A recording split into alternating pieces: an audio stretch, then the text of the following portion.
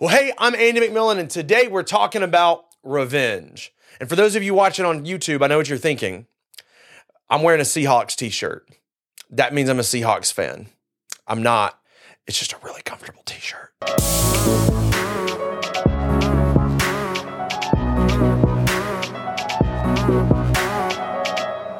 Well, today we are continuing and we're almost done with our journey through the 23rd Psalm. We've been spending several weeks going through this incredible portion of Scripture.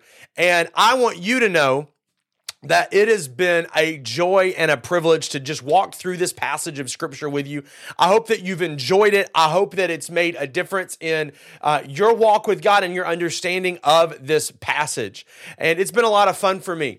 And today, I want to talk to you about this passage, this part of the 23rd Psalm, that oftentimes we read it and go, what the crap does that mean? It's this statement in the 23rd Psalm, that he sets a table before me in the presence of my enemies.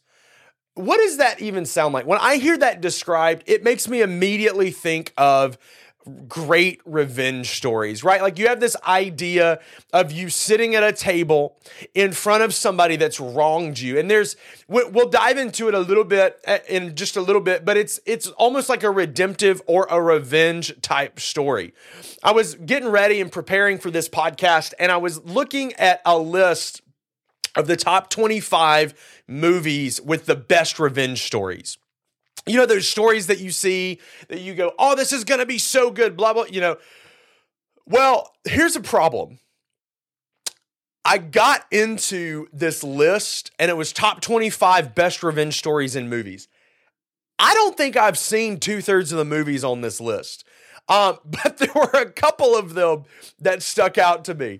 One of them, I think we'll all be familiar with the Ocean's movies that came out in the early 2000s up into the 2010s.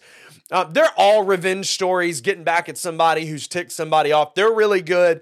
But those were basically the only ones that I could tell you that I've seen. One of the ones, hang on, let me pull this up so I can tell you. One of the ones that I found was called, where did it go? Hang on. Un momento, por favor. It's called, it's the most bizarre name. I should just know it. Oh, this is a movie. This just says revenge. It's called I Will Spit on Your Grave. That's the name of the movie. That's not a line from the movie. That is the title. Like, you know what you're getting into when you watch a movie called I Will Spit on Your Grave. I love revenge stories. There's just something about them that are fun, almost as much as I love my mango bubbly. So I'm talking about mango bubbly. If you don't like flavored seltzer water, it's probably because you've not tried it. And mango bubbly is incredible. I don't know how they did it.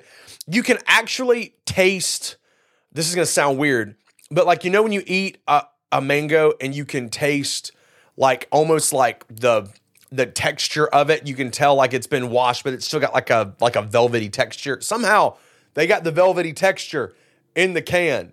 And no, I'm not being paid to sponsor bubbly. I really like it.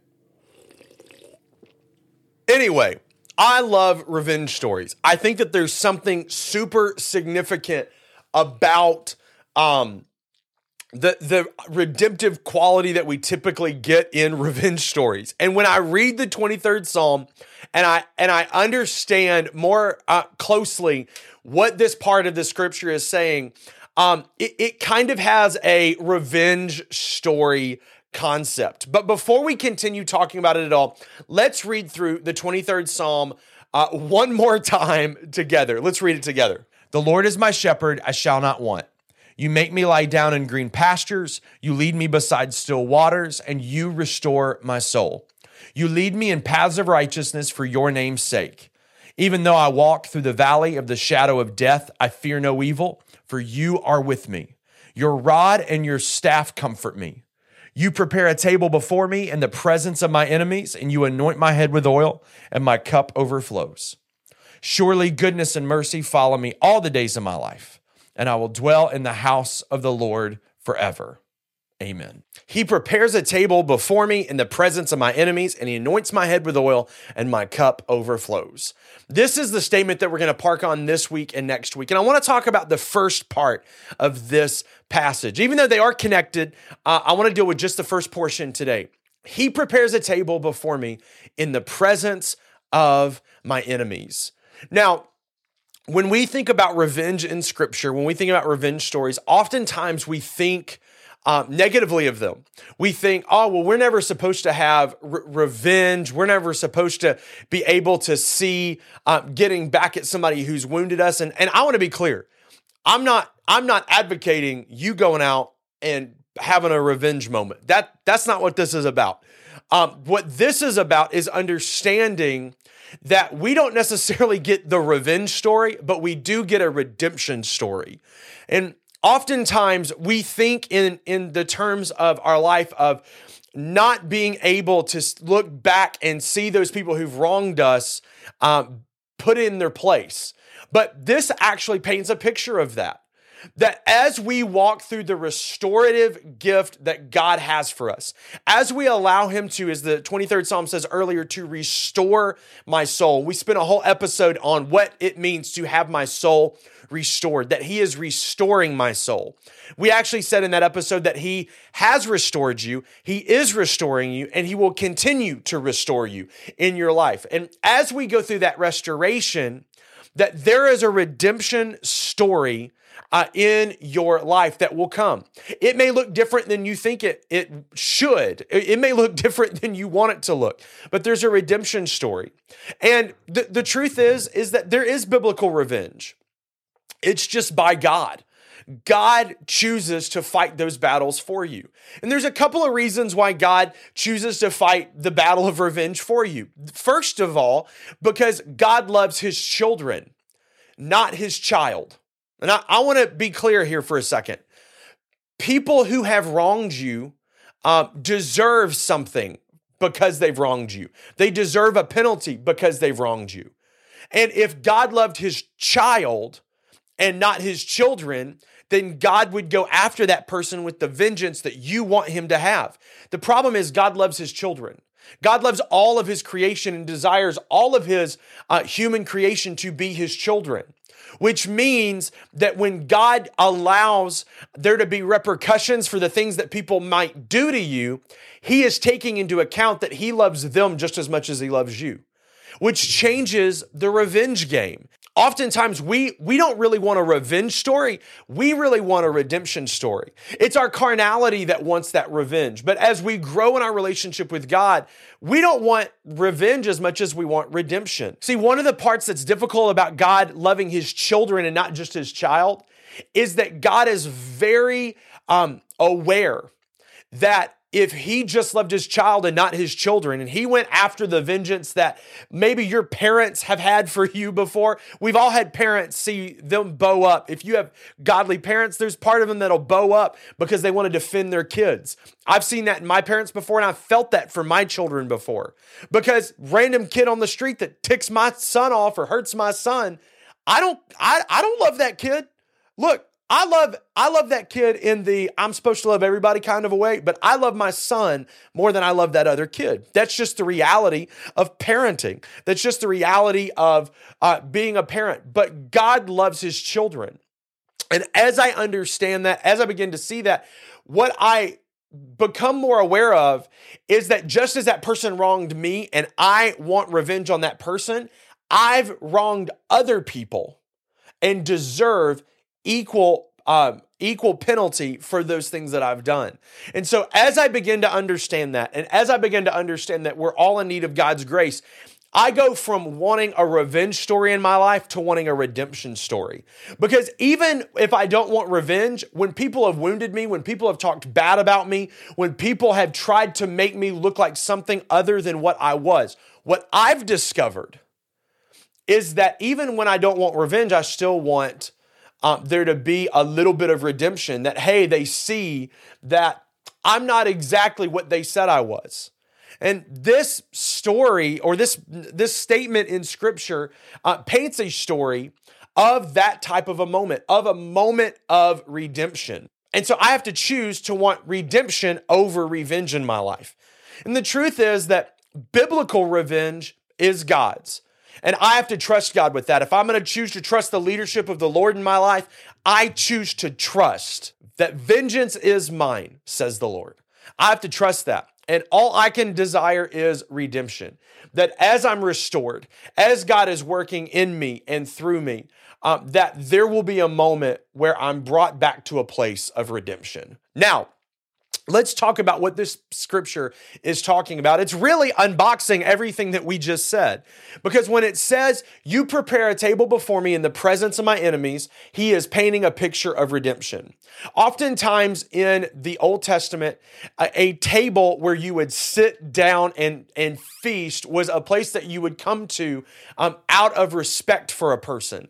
That a host would set a table for someone who mattered. The Bible says that the Lord sets a table before me, that I am the honored guest of God in this picture, in this illustration, that God is inviting me with honor, that out of his grace and out of his mercy, the scripture tells us that I'm the righteousness of God because of the work that Jesus Christ did on the cross for me, that out of that, I am the honored guest of God in this illustration, that I am someone who matters to God here. And that invitation symbolizes respect and honor, that God chooses to give me respect and honor in this picture. And then it doesn't just say that he sets a table before me. It says that he sets a table before me. And not only is there a gift of honor that's at this table, there's also a gift of respect and redemption. That the scripture says, you prepare a table before me in the presence of my enemies. That God is setting a table for you.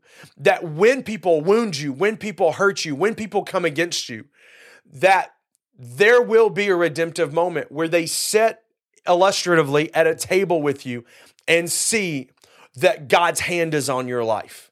You know, oftentimes when we talk about revenge or redemption, we want people to know exactly what they said or what they did was in the wrong.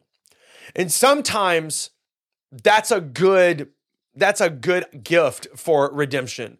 But I've found in my life that there's nothing more redeeming, not when people see that they were wrong, but when they see, regardless of whether they were right or wrong, that God's blessing and God's hand is still on their life.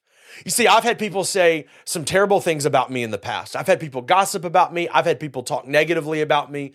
I've had people that have intentionally tried to ruin my reputation in a couple of different seasons of life. And that sounds pretty extreme, and it is, because they're sinful people. They're broken people. And just like there are some things broken in me, there are some things that are broken in them. For some of those people, I think that the part of their issue is that they've just never actually received healing or an awareness that that part of their life is broken, that part where they gossip and they slander is jacked up. But I've tried really hard in those areas that are broken in my life to sit back and trust God to do the healing work in my life. And not only that, to help me move along in my relationship with him and leave those things behind me. And this picture that we see of this table set before our enemies is saying to you that the greatest redemption that you'll have is not when you get to sit down and work out all of the specifics of the moment that caused you pain or that caused you to question or that caused you to whatever. But it's the moment that those people realize that God's honor and God's blessing is on your life. That when people wound you, when people hurt you, when people cause you pain, that you can stand confident that there will be a day when in some way that there is a table set before you in the presence of your enemies, in the presence of those who've hurt you, in the presence of those who've talked bad about you, in the presence of those who've tried to hurt your reputation, who've tried to ruin who you are, that there will be a moment where they see God's honor and God's blessing on your life. So the question is, what do we do in the meantime? When someone's wounded us, hurt us, caused us pain, and we haven't had that moment of redemption yet. We haven't seen that biblical vengeance from God just a little bit to show those people that they were in the wrong. What do we do in that season? I think the first thing that we have to do is choose to be self-aware. What do I mean by that? I hinted at this a moment ago, that God loves his children and not just his child. That the truth is, you've hurt people just as much as people have hurt you.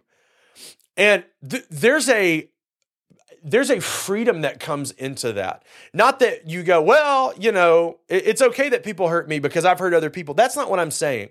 But I'm saying that when you realize that you've caused somebody else the pain that you've been caused, it changes how you view that person, and it allows you to give them more grace than you probably would have otherwise. And if you want to help yourself move on, get past this issue, then choose to be a person who's self-aware enough to know that I've caused people pain just as much as they have caused me pain, and choose to start there. Jesus kind of deals with this at one point in scripture. He says in Matthew 6:14, "For if you forgive others their trespasses, your heavenly Father will also forgive you." What does this mean? It means that when people wound me, when people hurt me, I need to forgive them, because there is this circular dynamic of forgiveness, that I need forgiveness just as much as they need forgiveness. And as I forgive, I will also be forgiven. We need to understand that this is less about an ultimatum from Jesus, and it's more about understanding that there is this cycle of offense that happens in our life, that we offend people and people offend us. And as we process that, as we understand that, it makes us a lot more gracious moving forward. And if I want to see that table set before me, I have to choose to understand that I've wounded people just as much as others have wounded me. The second thing I have to do is trust. I have to trust that God is with me, God is for me, and that moment of redemption will come when it's needed. That moment of redemption will happen. And if I choose to trust God, it will happen. That his leadership always guides me to that place where a table is set before me in the presence of my enemies. But if I focus on that table rather than the restoration that God's trying to do in me, I may actually miss the restoration that God is trying to do inside of me. So if I want to get to that point where I see that table set, I have to choose to be a little more self-aware. I have to choose to trust. Then the third thing I have to do is be okay with not seeing the table. Be okay with not seeing the table. What does that mean? It means this, that God is going to do what the scripture promises he's going to do. I may not always get to see it though. I may not always get to see it. Listen, I've had people call me in like third-party conversations, this was years and years ago, where people said or gossiped about me, realized they were wrong, and kind of admitted it in other conversations. And I would hear about that from a third party later on. And the truth is, it's not really fun hearing about it at third party. Like it doesn't feel like you won. It doesn't feel like you've had your moment, right? But it happened. Whether or not it ever got to me, it happened.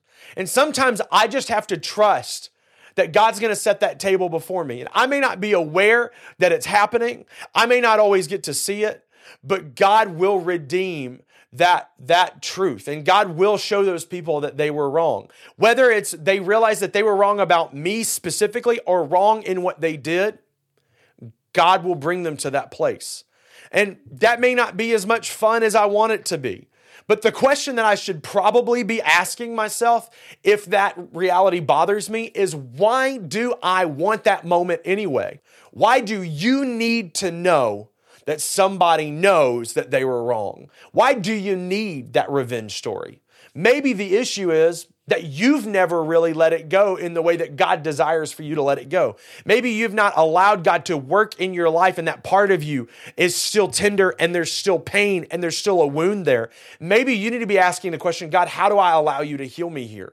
And how do I begin to be okay with me never seeing that person admit that they were wrong? How do I move past that? Because if I don't choose to move past that, that wound will stay there. And honestly, I don't think that table ever gets set in our lives until we get to a place where if it happens where I see it, it happens. If it doesn't happen where I can see it, it's okay. I don't think that table ever gets set until those moments happen.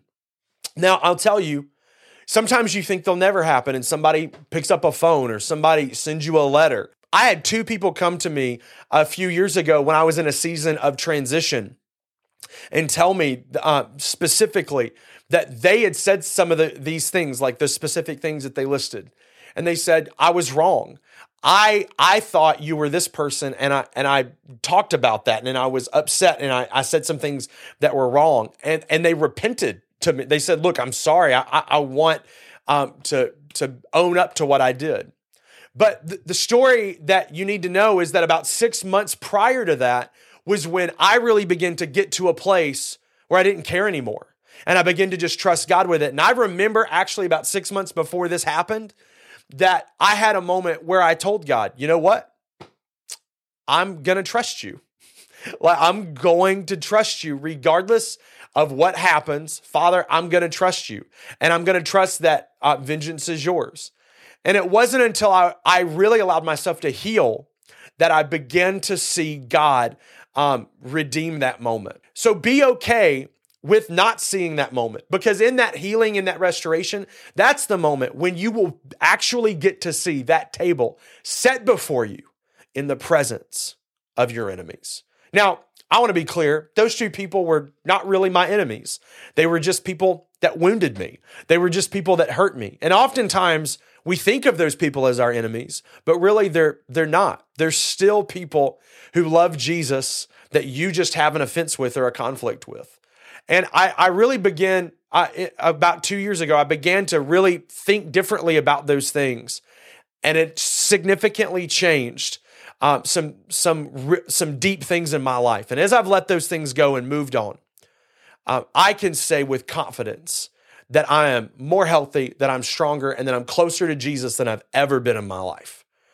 Why? Because I can be confident, whether I see it or not, that he prepares a table before me in the presence of my enemies. And as we'll talk about next week, he anoints my head with oil and my cup overflows.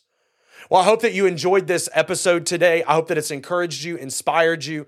If it's done any of those things or something close to that, do me a favor, take a second and like this video if you're watching on YouTube, or subscribe whether you're listening or watching online. The other thing that you can do is share it with somebody. Send it to somebody in a text or share it on your social media. However you're doing that, thank you so much for doing that. Until next week, you're watching the Andy McMillan Podcast.